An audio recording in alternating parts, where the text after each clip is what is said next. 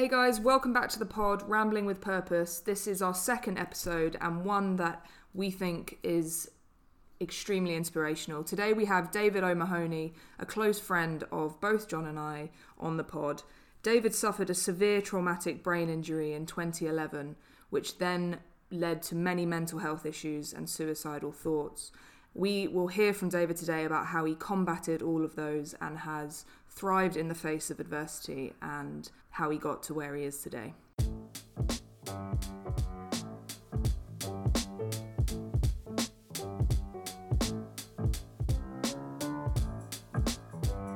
Here we are with John. Say hello. Hey guys, how you doing? And David, how are you today? Welcome, I'm good. Super excited, looking forward to this. Good. David is also doing a TED Talk next weekend, November the 16th? 17th. The 17th in Bristol. So, yeah, it's pretty amazing to have a TED Talk person on the podcast as our second episode. So, yeah, we're really excited. Thank you for coming. Pleasure. Yeah, I'm looking forward to... I'm actually going to it myself. I'm looking forward to hearing it, mate. You sure you won't get lost on the way? Probably. Yeah. Probably. Have you ever been to Bristol? Several times, actually, interestingly. I almost loved it at one point in my life. Right, cool story. Bro. So yeah, today, right, we're going to crack on with, I guess the best thing to do, David, is to just talk us through your sort of early background, kind of life as a kid, and then, you know, leading up to joining the military and what happened from there, really. Okay, so I, born and bred in London.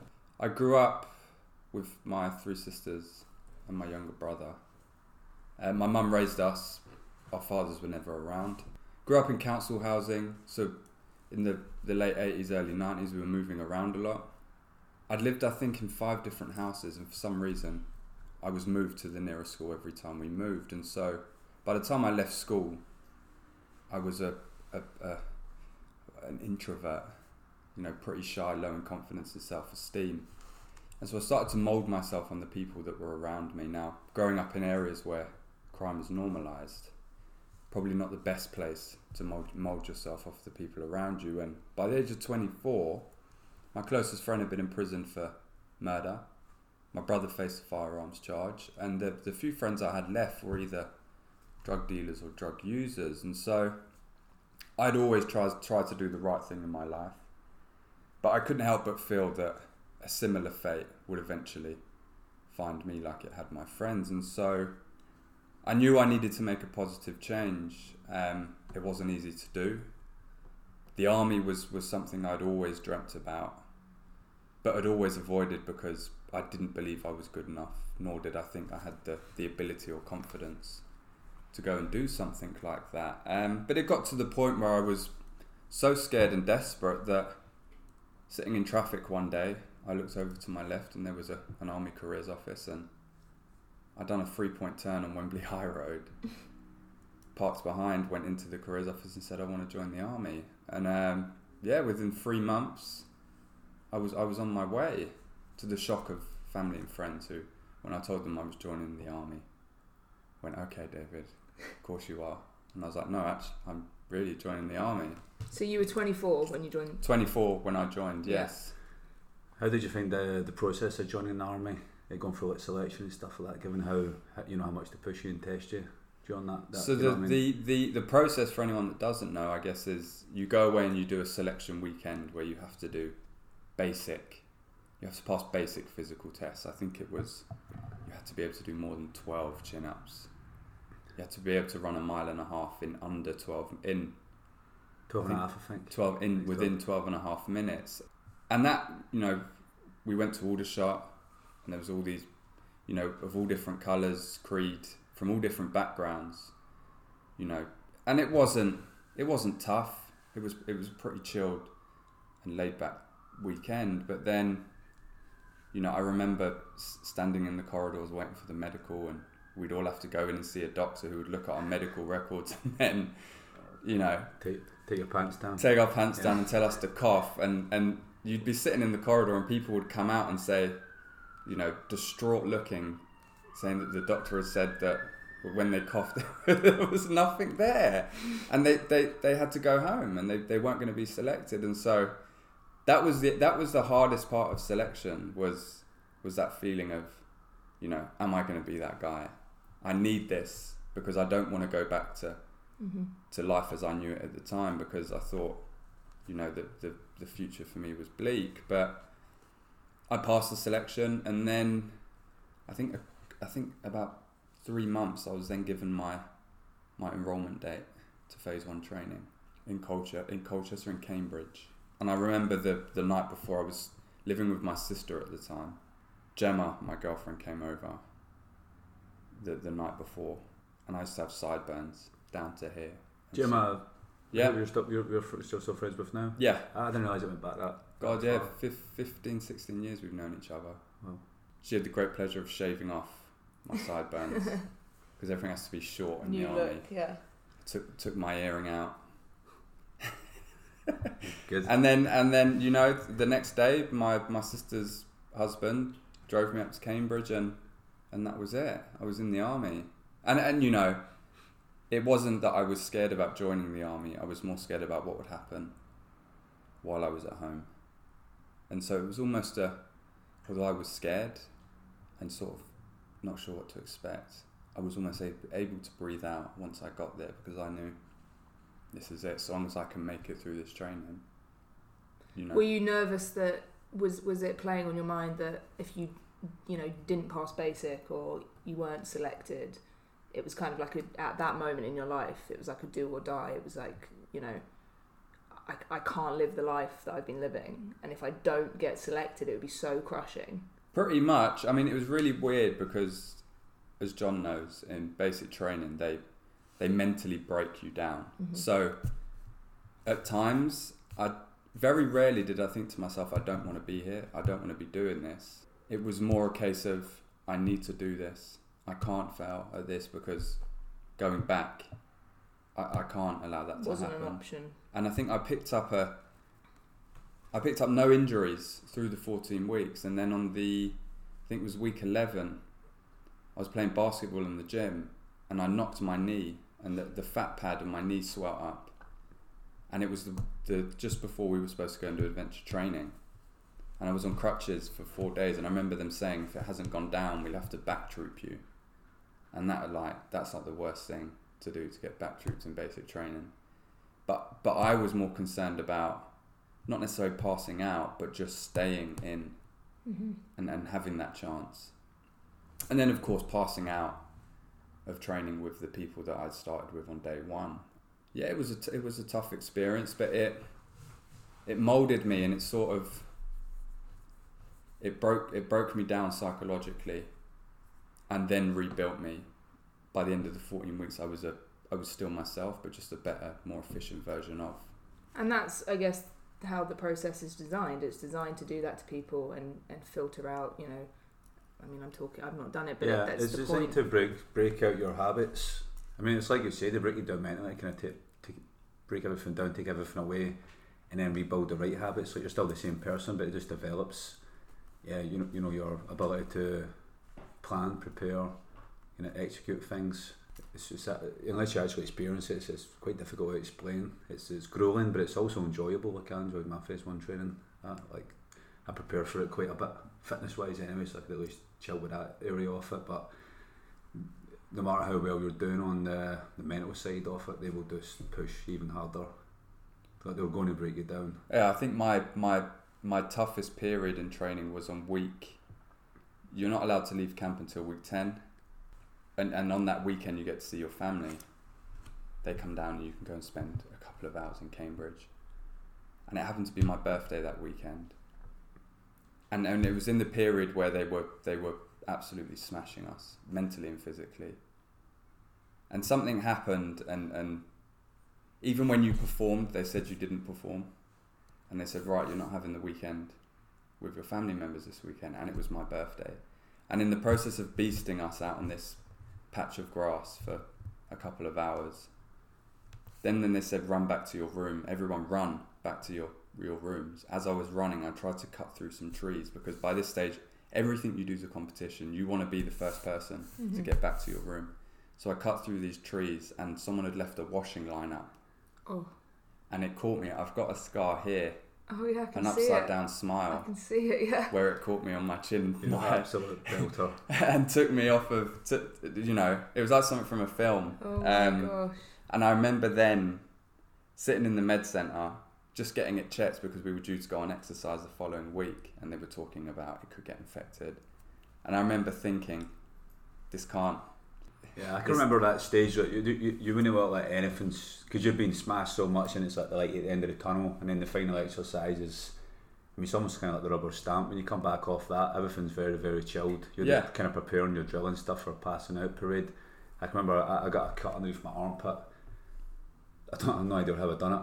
About a week before, 2 weeks before this exercise, and it got infected. And no matter what, you were not willing to use it or like anything to stop you from going on this, because being backtrapped at that stage, you would go back to the start of this phase, which meant you were going to have to go back through it all again. It was about survival, and they taught us to do that, to find a way to crack on and survive, regardless of what's happening.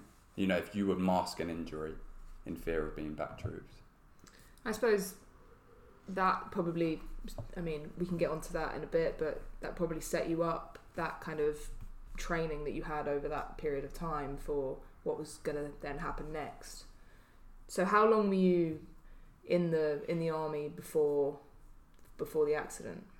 So I think I was in the army for 3 years, or I think it was at my 4-year point the injury happened, or just before my 4-year point. So it was the 7th of October 2011. You know, when everything is going to plan in life and you're flying high, something will always come along and bring you back down to earth. And for me, you know, I wasn't the best soldier, but I was a very good soldier. I was recognised as being able to administrate myself, and I was landing all of the cushy jobs that the good switched on young soldiers did. I was getting ready to post to the Armoured Regiment with the hope to do the Afghanistan tour in 2012. And then I went out to a boxing event that the military had put on. It was the military army versus the British Army versus the American Army at the Royal Albert Hall, and our barracks in Knightsbridge was literally a stone's throw from there. I worked directly for the corporal major at the time, and he said, you know, you've had a fight for the regiment, you know, go along to it. You know, it'd be good for you to see what the British team do, and and so I said, I would love to. And at some point he had said, come on, let's walk back to the barracks once the event had finished. And my last memory was an hour or so before then, and I was struck by a vehicle outside of my barracks, which the force of the impact had pulled me beneath the vehicle and lodged my head and body into its wheel arch. And I was very lucky that I was with Corporal Major Ireland at the time, because he had extensive battlefield experience, and he had become a role model to me because he was such a switched on soldier, and he was able to command men and look after them. And so he freed me from beneath the vehicle, and then so you were underneath the vehicle? Yeah, trapped in the wheel arch of the vehicle. And I think the taxi, he didn't know that I was underneath the vehicle, and as he attempted to pull over to the side of the road, I had, you know, was being dragged, and yeah, he freed me from the vehicle, and it's funny because I have a clip of him in the TED Talk speaking about, you know, what he saw, because he says himself, of all the things he's seen in Afghanistan and battlefield injuries, he's never seen that amount of thick black blood coming from someone's ears and nose and mouth. And he says he wiped the blood from my face and checked for life signs, and I was unresponsive. There was nothing.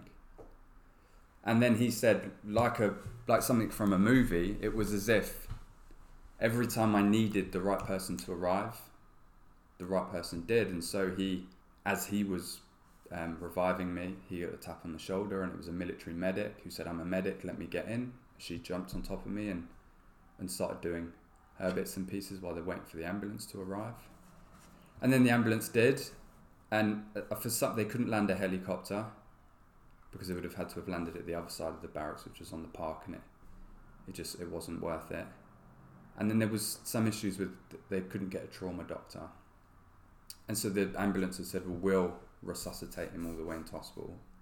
Had they have done that, I would have been brain dead by the time I got there. And then again, like a film, Paddy got another tap on his shoulder, and it was a special forces surgeon. Wow. And he had said, he's a soldier, I'm a colonel surgeon, I'm going to induce the coma at the scene. And so the paramedics, which carry, I think, the medication, but can't administer it. So he asked the special forces surgeon, asked them all to hold me down, intubated me, administered the drug, and Corporal Major Islands, every time I speak to him, he says he never understood why they were asked to hold me down, but he said as the drug was administered, I started to violently shake. At least they loaded me back into the back of the ambulance, and he said that as the doors slammed shut, he was stood there covered in my blood, thinking, there's no way I'm going to see this guy again. You can't come back from that. And that was it. It's an incredible story. So you were induced into a coma at the scene. Yes. And you were in that coma for 4 weeks, is 4 that weeks. correct? I think it's 4 weeks in the coma, and then I think 2 or 3 weeks on high dependency, where you're on life support, on certain forms of life support, but they're trying to bring you around.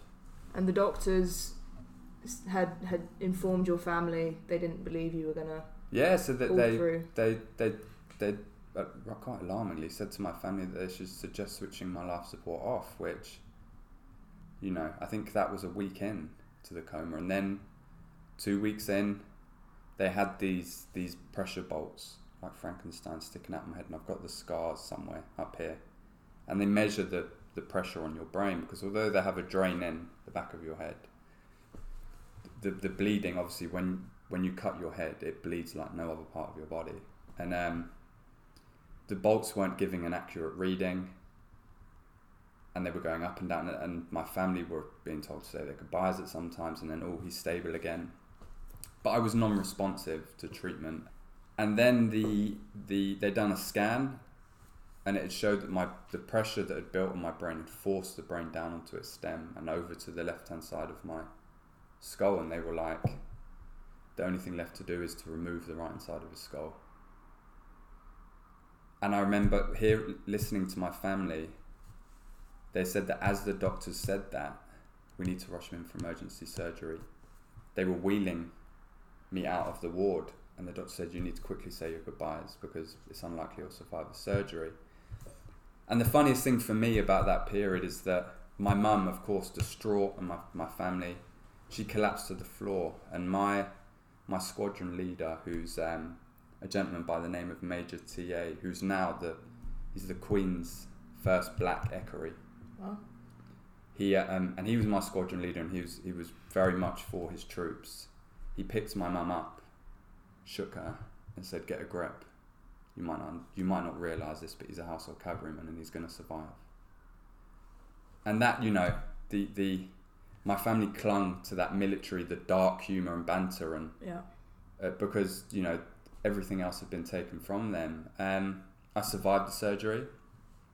So they removed, was it how much, 45% of your skull? Probably just cut a big hole.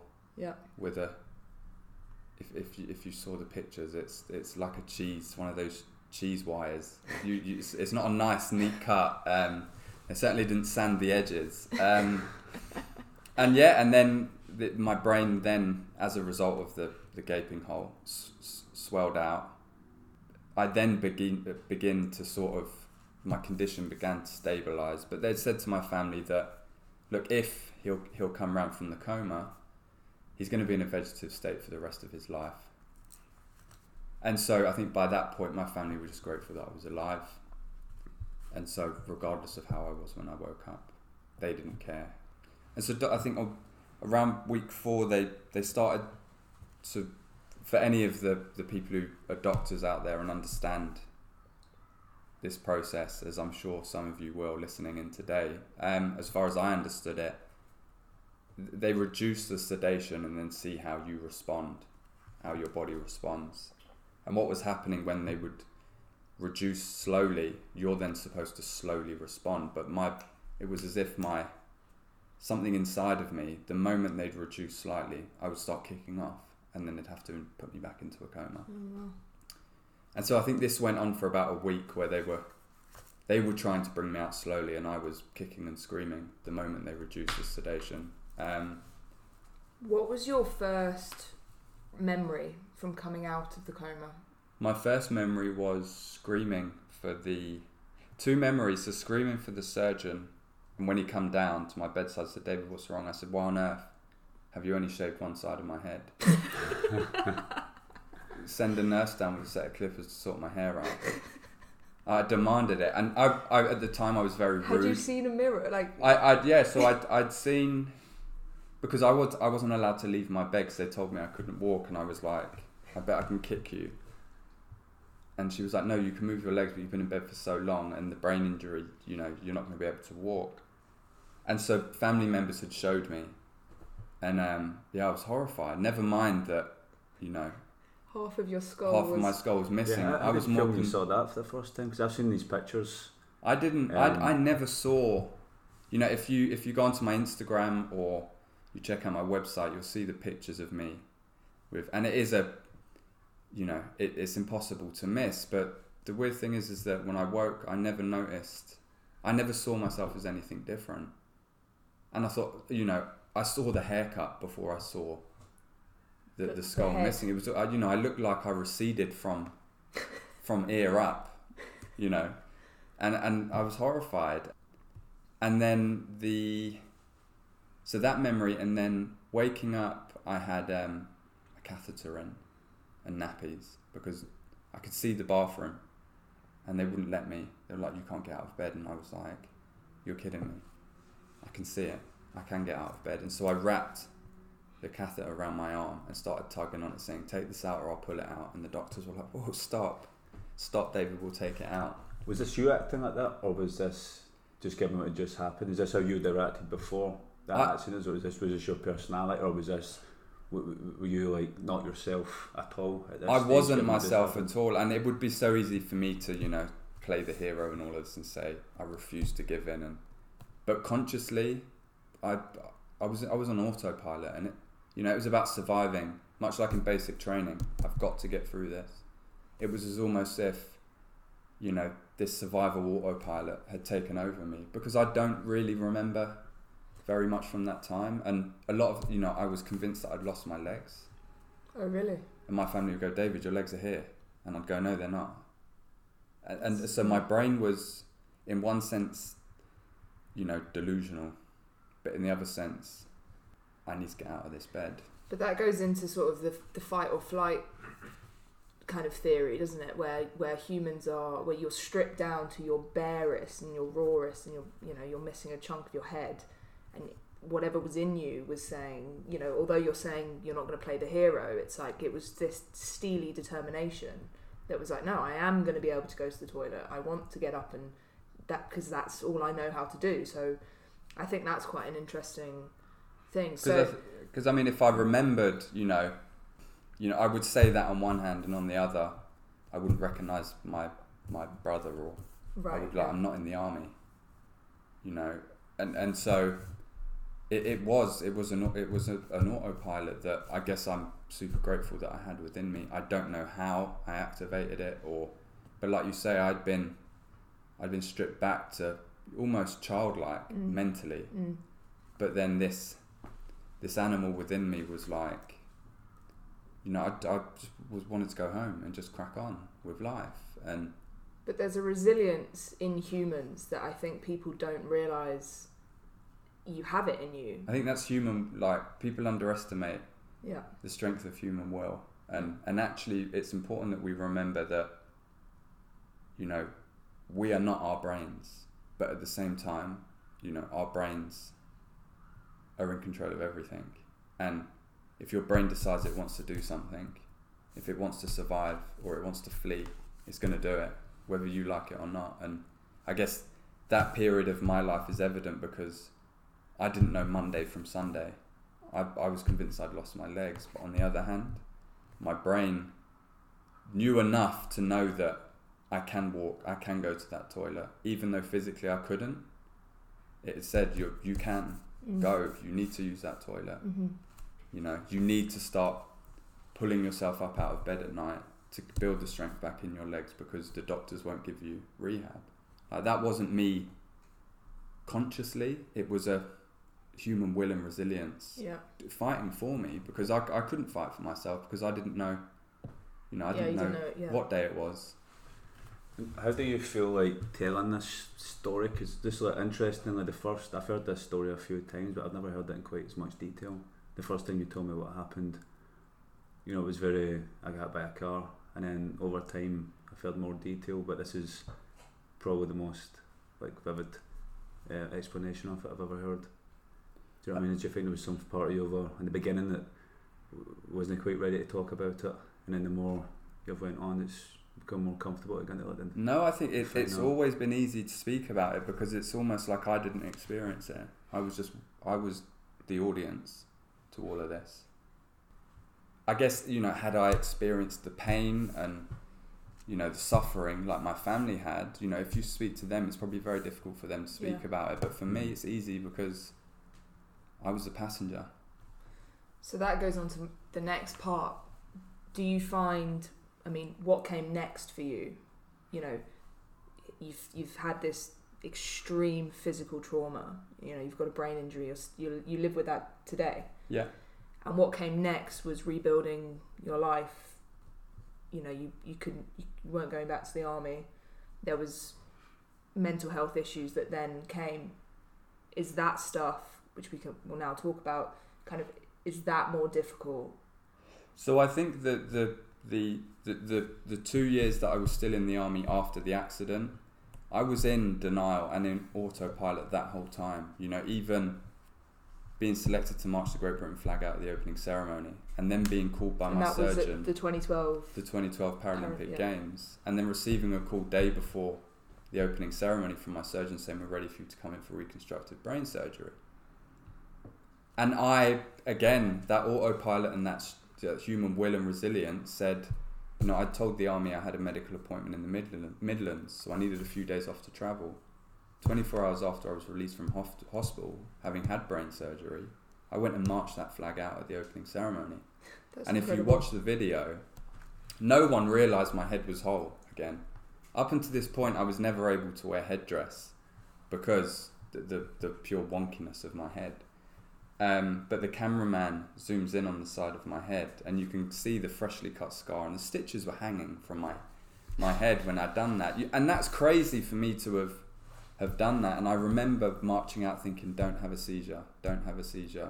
And as we stopped at the flagpole and the flag went up, we were, the Olympic Stadium, we were literally on the doorstep of one of the stands, and the flashes from the cameras, and I remember I just stood there and went, stay calm, closed my eyes and thought, because having brain surgery, the risk of seizure goes up through the roof. Of course, yeah.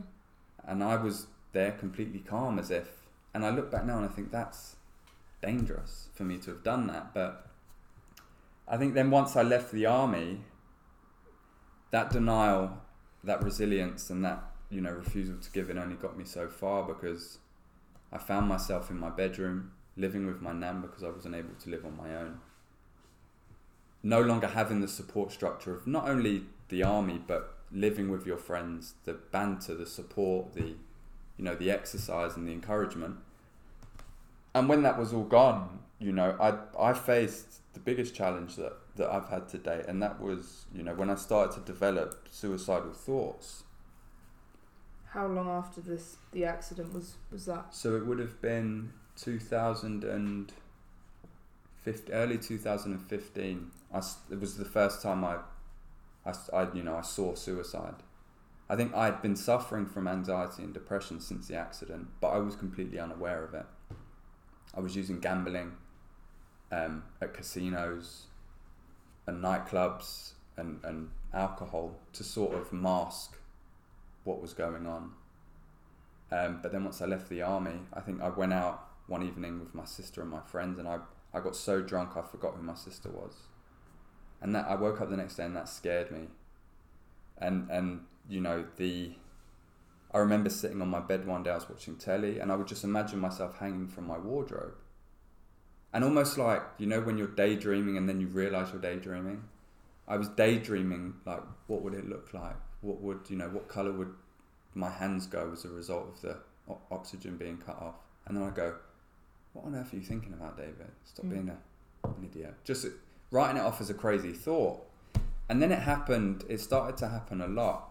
I'd put my bathrobe on after getting out the shower, and as I'd tie the belt, a voice in my head would say, take that belt and just tie a knot around your neck, just to see what it'd feel like. Or go and hang it from your wardrobe to see what it would look like. Almost trying to encourage me into... And again, sort of tempting me. And at the beginning, you know, I'd written it off as, you're crazy. You know, you're not going to do anything like that. But the longer it went on, the closer, you know, I then started getting to the point, well, should I? I started thinking, should I just do this? And I never, deep in my heart, I never wanted to take my own life. But my brain, it got to the point where my brain was producing it as an option. And I was scared because for the first time in my life, I understood just how powerful a machine our brains are. And actually, you know, when people take their own lives, I believe certainly that it's not the person, it's their brain. And if your brain decides it's going to do something, you know, up to a certain point, you have no say. Just like me waking and my brain fighting back for me while I was the passenger, you know, had I have continued to live a life that didn't support my brain injury, my brain would have taken my own life. And but you did have a say because you're here today and you changed the course of your future and your history, you know. So whilst you were your brain was giving you those thoughts and it was developing and it was growing, you took action, or you... Yeah, I mean, I think it's important to say that, you know, I confided in no one, and this is often whenever I speak about suicide, you know, I get family members of young men and women who have taken their own lives come out to speak to me, and I seem to give a perspective that no one else has been able to give, because, you know, I didn't confide in no one about what was going on in my head because I didn't want to, or because I thought that it was weak. My brain, I just never once thought about it. Never. And, you know, and now I understand why someone who takes their own life and the people around go, where on earth did this come from? We had no idea, you know. It can be so easy to take that personally, but actually, you know, my brain never said, David, go and speak to someone. And my sister for a long time had said, something's not right.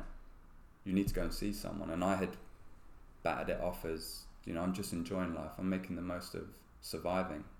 I was very lucky that I was offered the opportunity to work with a specialist.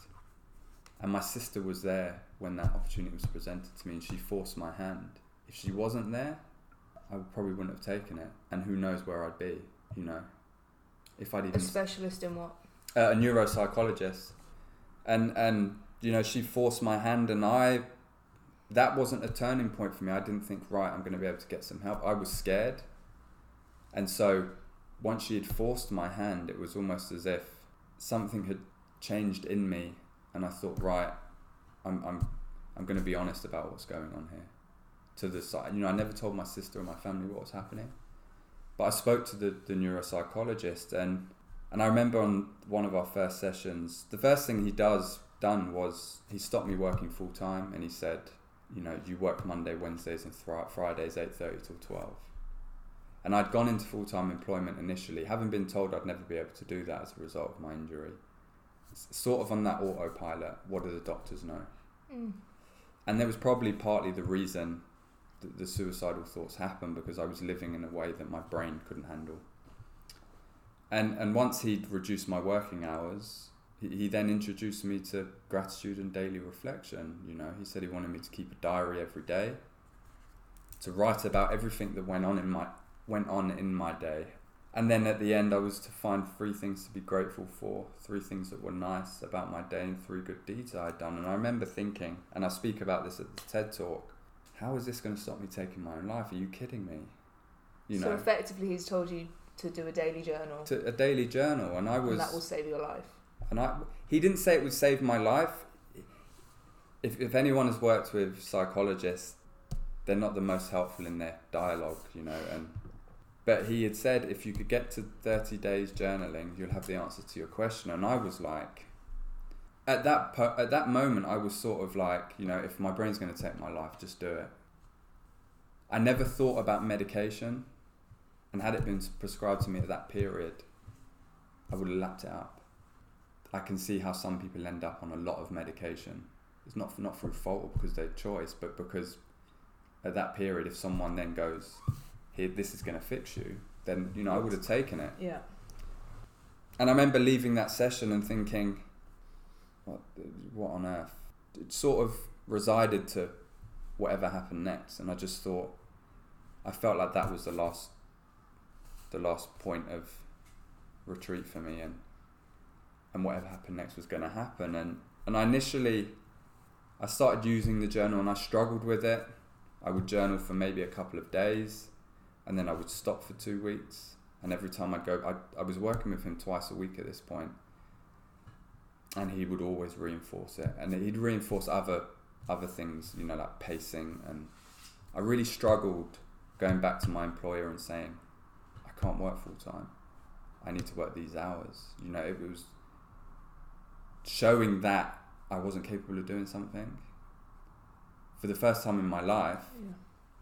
was probably something that I battled with for maybe a couple of years, because it was all good, speaking about what I'd overcome and what I'd have achieved, but when I actually had to face the fact that I was different, and unbeknown to me, in those exercises and, me sitting down with my employer and saying, I'm really sorry, but I can't work full time. Knowing that, I could get sacked. Just saying, this is me. Mm-hmm. This is what I'm capable of.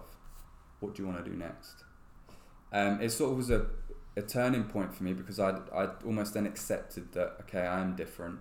Life isn't going to be as I intended it, but this is a start, I guess. And I guess at the same time, I was getting on well with the journal, and I think about 3 to 6 months, I got to 30 days unbroken journaling. And in the session with my psychologist, I remember I was super excited. I was super proud of myself, and I said to him, I've got to 30 days, I've done it. And he was like, what's different? And I said, life's got a bit weird. And he was like, what do you mean? And I said, people are looking at me funny. And I'm getting emails, and these opportunities are popping up in my life.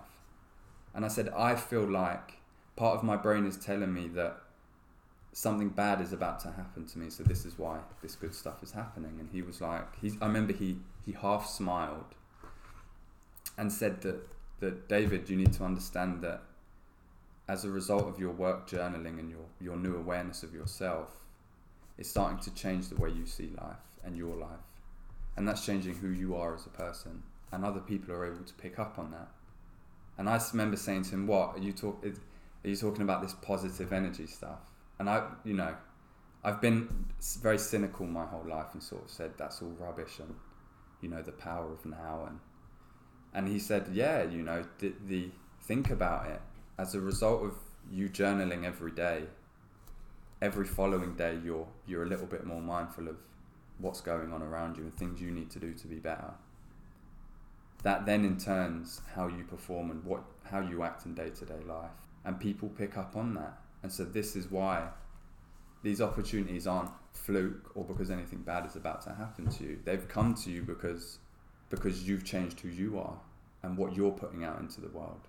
Not necessarily energy, but the good deeds you're doing, how polite you've become, the gratitude. And I remember at that point I started to think to myself, I didn't believe in it, but as it continued to happen in my life, I started to think, well, this is incredible. If this has done this for me, what else is out there? It then moved from gratitude and daily reflection. I then started thinking, well, I started reading books for the first time in my life. Lots of self-help books by Eckhart Tolle and books on gratitude and compassion. And then sleep is super important for me post-injury, but also incredibly important in the CrossFit, and certainly for you, Rosie. Yeah, that's something I wanted to jump in about, because the journaling, it sounds, you write it, people disregard it, you write a diary for 30 days. Well, so David and I sat down about a year and a half ago, I would say. No, it was about a year ago, almost the day. And I approached him and I said, well, we had a chat, and we looked to have him mentor me. And there was a period of time where, district was in the pipeline, we were working really hard on it, and my golf was subsequently struggling, and I was just having a confidence crisis of whether I could do the things I was doing, and whether I was going to be successful with my professional golf, and whether district was going to work. And we sat down and we had a conversation, and I've always found David's story incredibly inspiring. It's hard not to when you hear him talk. But he delivered a sleep hygiene talk to the Wandsworth gym, and after listening to that, I then asked for a coffee, and we had a chat, didn't we? And he said to me, it's funny because he looked at me and he said, nobody's ever been able to do 30 days on their first attempt. You said it's too difficult. You get to it, and then he said to me, but if there's anyone that I think could do it, you'll be the type of person that will do it because you're stubborn and whatever. I actually never made it to 30 days. I think I got to 28, which is like heartbreaking. Yeah, basically, the difference in my life from the journaling, it was, you're so right. People, you start to look at the world differently. You start to get this, like, the smiling thing. It's amazing. You notice people smiling at you and you think, what's wrong? Is there something on my face? Like, what? But actually, it's just because you're generating this kind of positivity. And I do believe that what you put out, you get back. And I think gratitude is the word that I suddenly went into tournaments feeling like, it's okay what happens. If I shoot a high number, it doesn't matter, because there is so much in life to be happy about and to be positive about, that this is, and then the golf doesn't define me. I think that was what I was struggling with. It was whether me as a professional golfer or me as a business person, as an entrepreneur, whether is that all that I've got to me? It's an identity thing. And actually, through the journaling, I started to feel like, no, there's so much more to my life than my job, effectively. It's interesting because not only did you never tell me you got to 28 days, but we sort of spoke. I always thought that you sort of fell off of the journaling, and I'm not a life coach or a mentor, but I offered that to Rosie because we've become friends. So it sort of happened, just popped up out of nowhere, and we hadn't spoke really about it, and so it's no surprise to me. But it's also incredible at the same time that not only you got to 28 days, but you're able to demonstrate, the differences that you saw in that. Because, again, I have to pinch myself to say, how have I been able to, through having a coffee and speaking about some stuff, enable you to have that impact and see the force behind something as small as that. And that's incredible. This is what keeps happening in my life now. And, I build friendships, and we end up, like John and I, empowering each other. That in itself is inspiring. That's living, But that, to me, I think this is kind of where you're right. And don't get me wrong, there's people that suffer injuries, I'm sure, but there's something about who you are as a person, and that goes back to your basic, but before your basic training, and deciding that you were going to make a change in your life, and now you've got this ability to help others improve their lives. Because one of the things we were talking about earlier was, you've suffered something that is incredibly, like, the adversity that you've suffered, but that people listening to this shouldn't think that they, like, an obstacle in their life, like something like a brain injury. It might not present itself as a brain injury. It might present itself as feeling anxious in social situations, or something that they believe is small but actually is such a big thing for them. And I think what you're doing and the work that you do gives people the confidence. And this journaling stuff, there's one tool. It might not work for everybody, but it's one tool that can help actually positively change people's lives. And John and I spoke about this last time on the podcast, of why we do what we do. It's because we get to see people changing their lives for the better through fitness. and the confidence that gives people. One question I did have is, do you find it difficult to not have, I was talking about identity there, but do you find it difficult having your injury sort of define you or where you are now? Because obviously you talk about it through your motivational speaking a lot, but as a human, as a friend, you're so much more than your brain injury. Does that? Yeah, I mean, I think I'm very lucky that I've embraced what I've been through, and I see rather than looking at the negatives in it, I choose to see the positives in it, and that I'm able to use my story to deliver talks or to help other people. And so I'm happy for it to define me, but then at the same time, there is negatives to it, because especially with friendships, and this is where me and John's friendship has grown a lot, because he will always say, David, let's go and do this. For example, when he got married to Misha in Costa Rica, and he'd said to me, come over, and I was like, I would love to come over, but cognitively, the planning of booking my tickets and where I was going to stay, and I didn't know Misha's parents, and I was worrying, and it was a 12-hour flight, and I thought, I can't do this. And I remember John, bless him, supported me and said, you've got this. Remember what we done in New York when we just booked and went? And I said, yeah, but this is Costa Rica, it's a lot further. And just had to tell you again, like, it was the same thing, just to tell you, like, relax, you're going to be with us. I think at that point as well, we told Misha's mum that you were going to stay with us at the house, so I'm kind of reassuring you to be with us 24/7, relax you and stuff. But this is something we've talked about this the other day. Like, something, there's been a few cases where we're trying to do something, a big challenge and stuff, and I do notice that you do worry about it, or you don't feel that you can do it. It's tough, because in my heart, I want to do these things, and I know I can do them, but my brain responds. My brain throws up the warning sign. With the duathlon, no. And then I start to think, well, I have to now think about, for every action in my life, there's a reaction. And in a normal person, someone like yourself, Rosie, or John, you might be tired for a couple of days. But for me, it's not just about being tired for a couple of days. It's that tiredness will come on in half a day and will take me a week to recover from. And I then have the anxiety and the palpitations, and I walk a very thin line in life. It's like a balance, isn't it? Where I'm trying to do the things that are important to me and manage friendships, because it's hard for me to be a good friend. John, is very understanding and doesn't expect anything from me, but a lot of people aren't like that, and I guess in that term, my injury defines me negatively as much positively as it does negatively.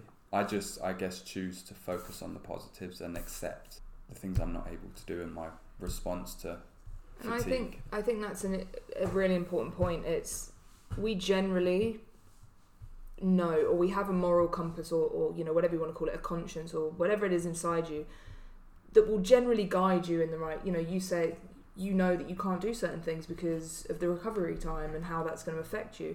And I'd say generally, people make decisions to please others a lot of the time, which then I think leads to unhappiness, because you're putting I'm not saying be selfish and be, but you kind of have to be, right? But I can't. That's how I have to live my life now. So there's a self-care. If to run this out to other people that suffer with similar mental health kind of issues, I think there is a self-care kind of theme that runs through this, where you do have to look after yourself primarily, and I say that with without being completely in your own world and looking after other people, but you do have to listen to what your body and what your brain is telling you, because only you knew that you were having those thoughts. And it's tough to do, because you need to do it, but also there's part of your brain and your heart saying, I don't want to let John down, or for the podcast, for example, I texted you last night saying, I'm coming over tomorrow, can we do it then? Because my brain was going, you're doing the podcast on Saturday morning, you've got Murph on Sunday, you're going to have a heart attack. And I'm like, no, it's fine, and my brain's going, no, it's not. Yeah. And you know, and in many cases I'm able to go with my heart and knowing that I'm okay, but then in some cases I have to go, my brain's right. No, John, you know, I'm not gonna do a 20k bike ride with you.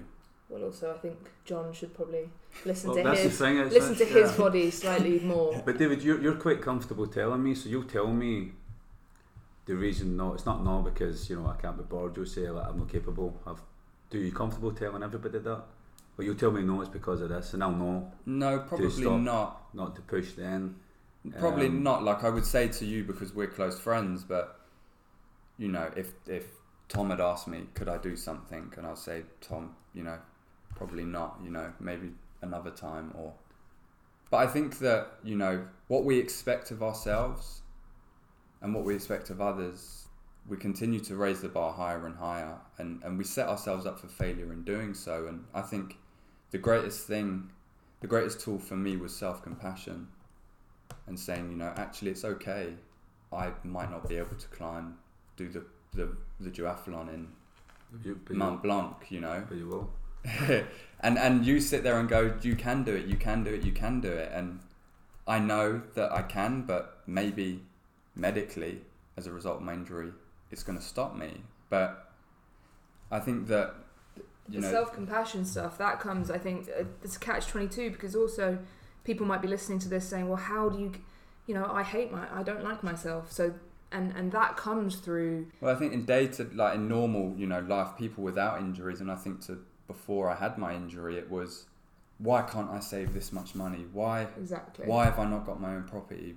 Why have I not got, you know, a girlfriend? Why am I not able to build muscle like, you know, someone else in the army? Why is my hair not like theirs? Why, you know, and life, you know, it forces upon us, you know, how we should be, or, you know, what's right and what's wrong. And being self-critical, it's more than just, you know, being critical of your mistakes. There's not necessarily anything wrong with that.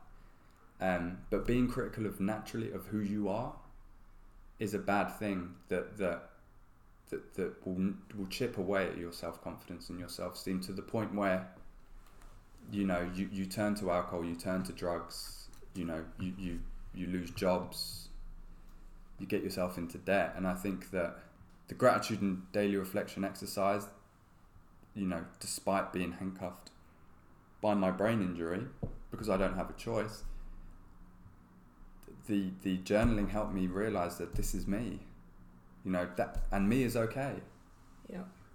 So what is the one piece of advice that you would give people from all of this, and from what I've learned and my lessons? I would say it starts from the ground up, and it's like building a wall. Like, you have to lay one brick at a time, and that comes through having, you know, daily goals. And it starts with, today I will write in my journal.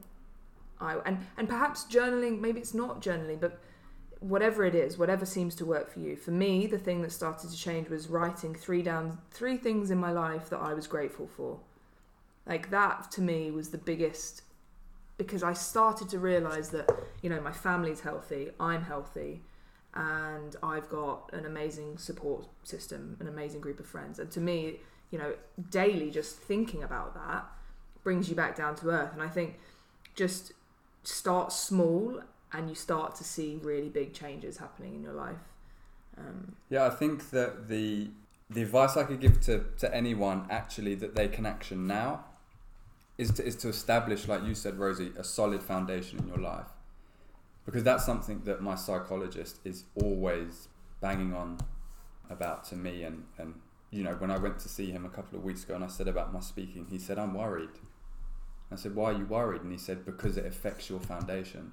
And what I mean by foundation is, you know, look at your lives and, you know, you need to have an equal amount of everything. So if you on a graph have got work as, you know, as a 5 in your foundation, you know, there's nothing we can do. We have to go to work, some of us. But then what you need to do is you need to have an equal balance of physical and social activities as you have work. Because what happens is, if work outweighs your physical and social activities, there's an imbalance there, and that creates unhappiness and inefficiency, and over long periods of time, anxiety and depression. And so for my own foundation, you know, my morning routines are super important to me.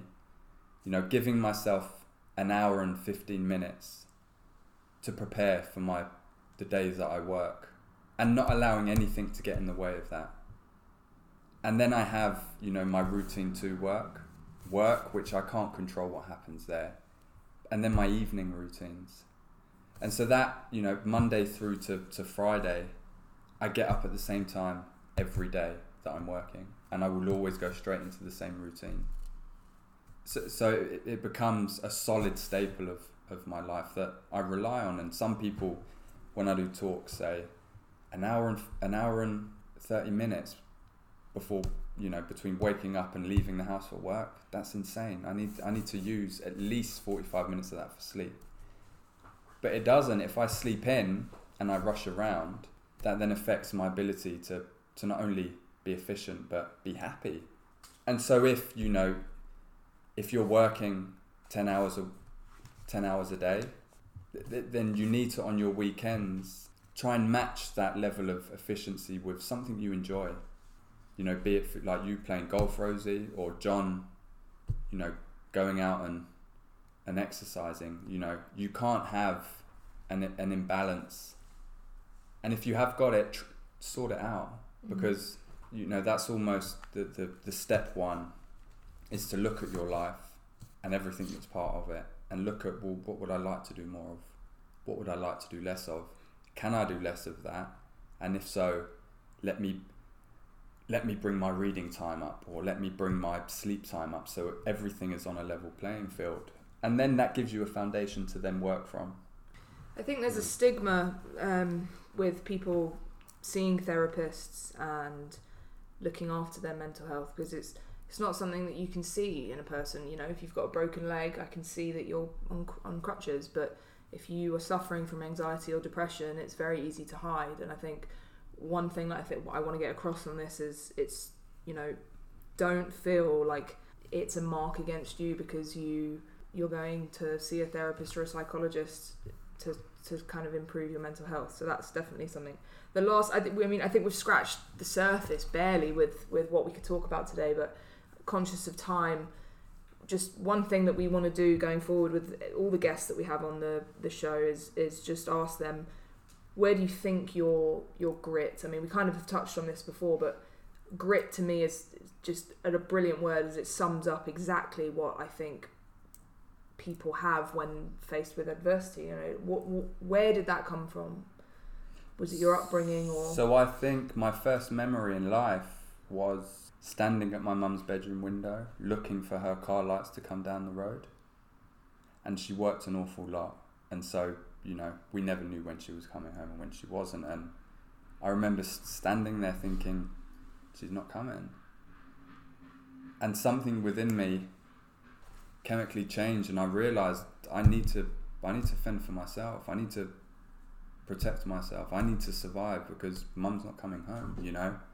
I think that while in my life, that's sometimes been a negative thing, because I've pushed people away in relationships, or I'm a bit gung-ho and can go off on my own doing things. But I think ultimately that's what's pulled me through my darkest times. You know, and also the support, and I've been lucky sometimes having, you know, family members or friends, like, you know, if it wasn't for John, I never would have gone to Costa Rica. But there's a grit that comes from within, and I think the support network is really important. But I think what's probably clear is that you've developed because you've had to survive.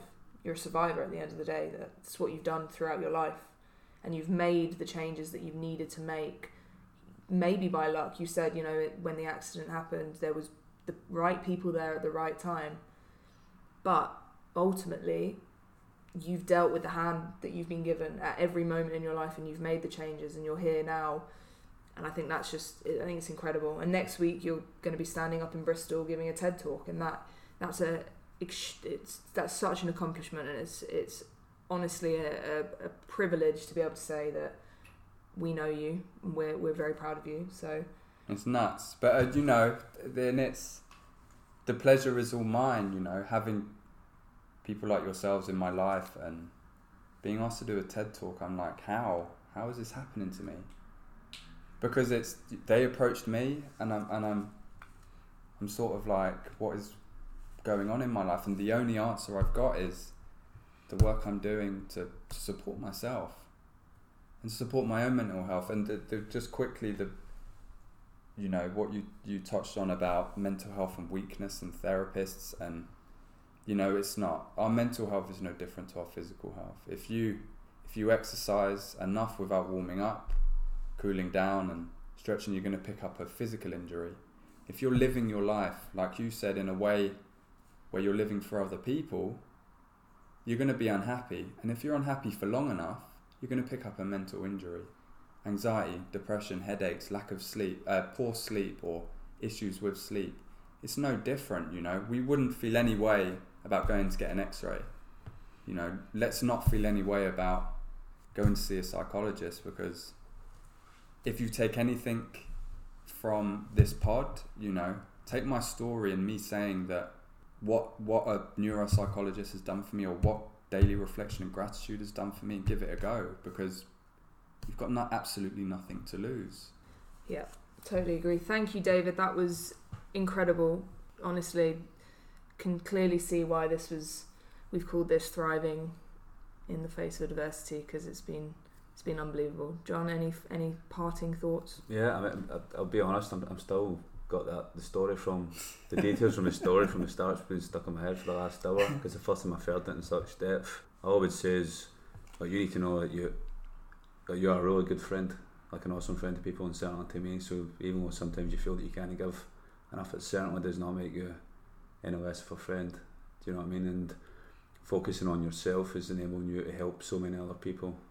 Do you know what I mean? I don't know, you've been to the gym a good few times and you've had that talk. Other people from the gym mention your name to me and stuff, ask how you are and stuff, because you've had that much an effect in a short time, or a few conversations that you've had with them. So you should be proud that you're having that effect on people. Do you know what I mean? Like Rosie said, we're both proud of you, and I'm really looking forward to watching you do your TED talk next week and try to put you off. Wave at you in the audience. I think, look, maybe we could bring a workshop back to now, the Battersea. Yeah, we'd love to. That would be amazing to do. And look, let's we have a great opportunity, certainly within the district community, to, it's unlike anything I see in corporate companies or schools. You all support each other so much in the gym. Do that outside of the gym as well, and if have honest conversations with each other and support each other and be there and offer advice or offer criticism where it's needed and constructive feedback, and let's grow this community physically and emotionally and mentally, and continue to achieve things that we look back on and go, how? Yeah.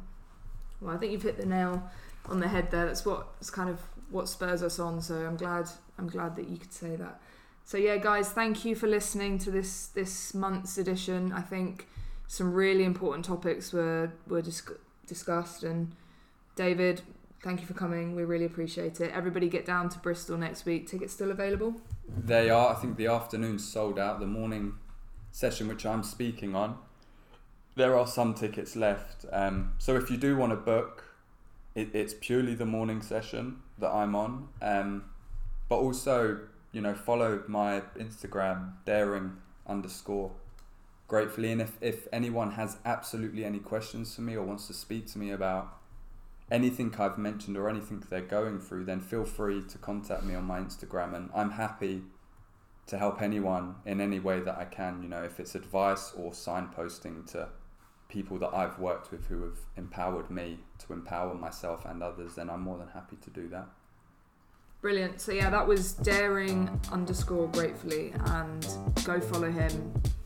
Yeah, and thanks for listening. Cheers. Cheers. Thank you.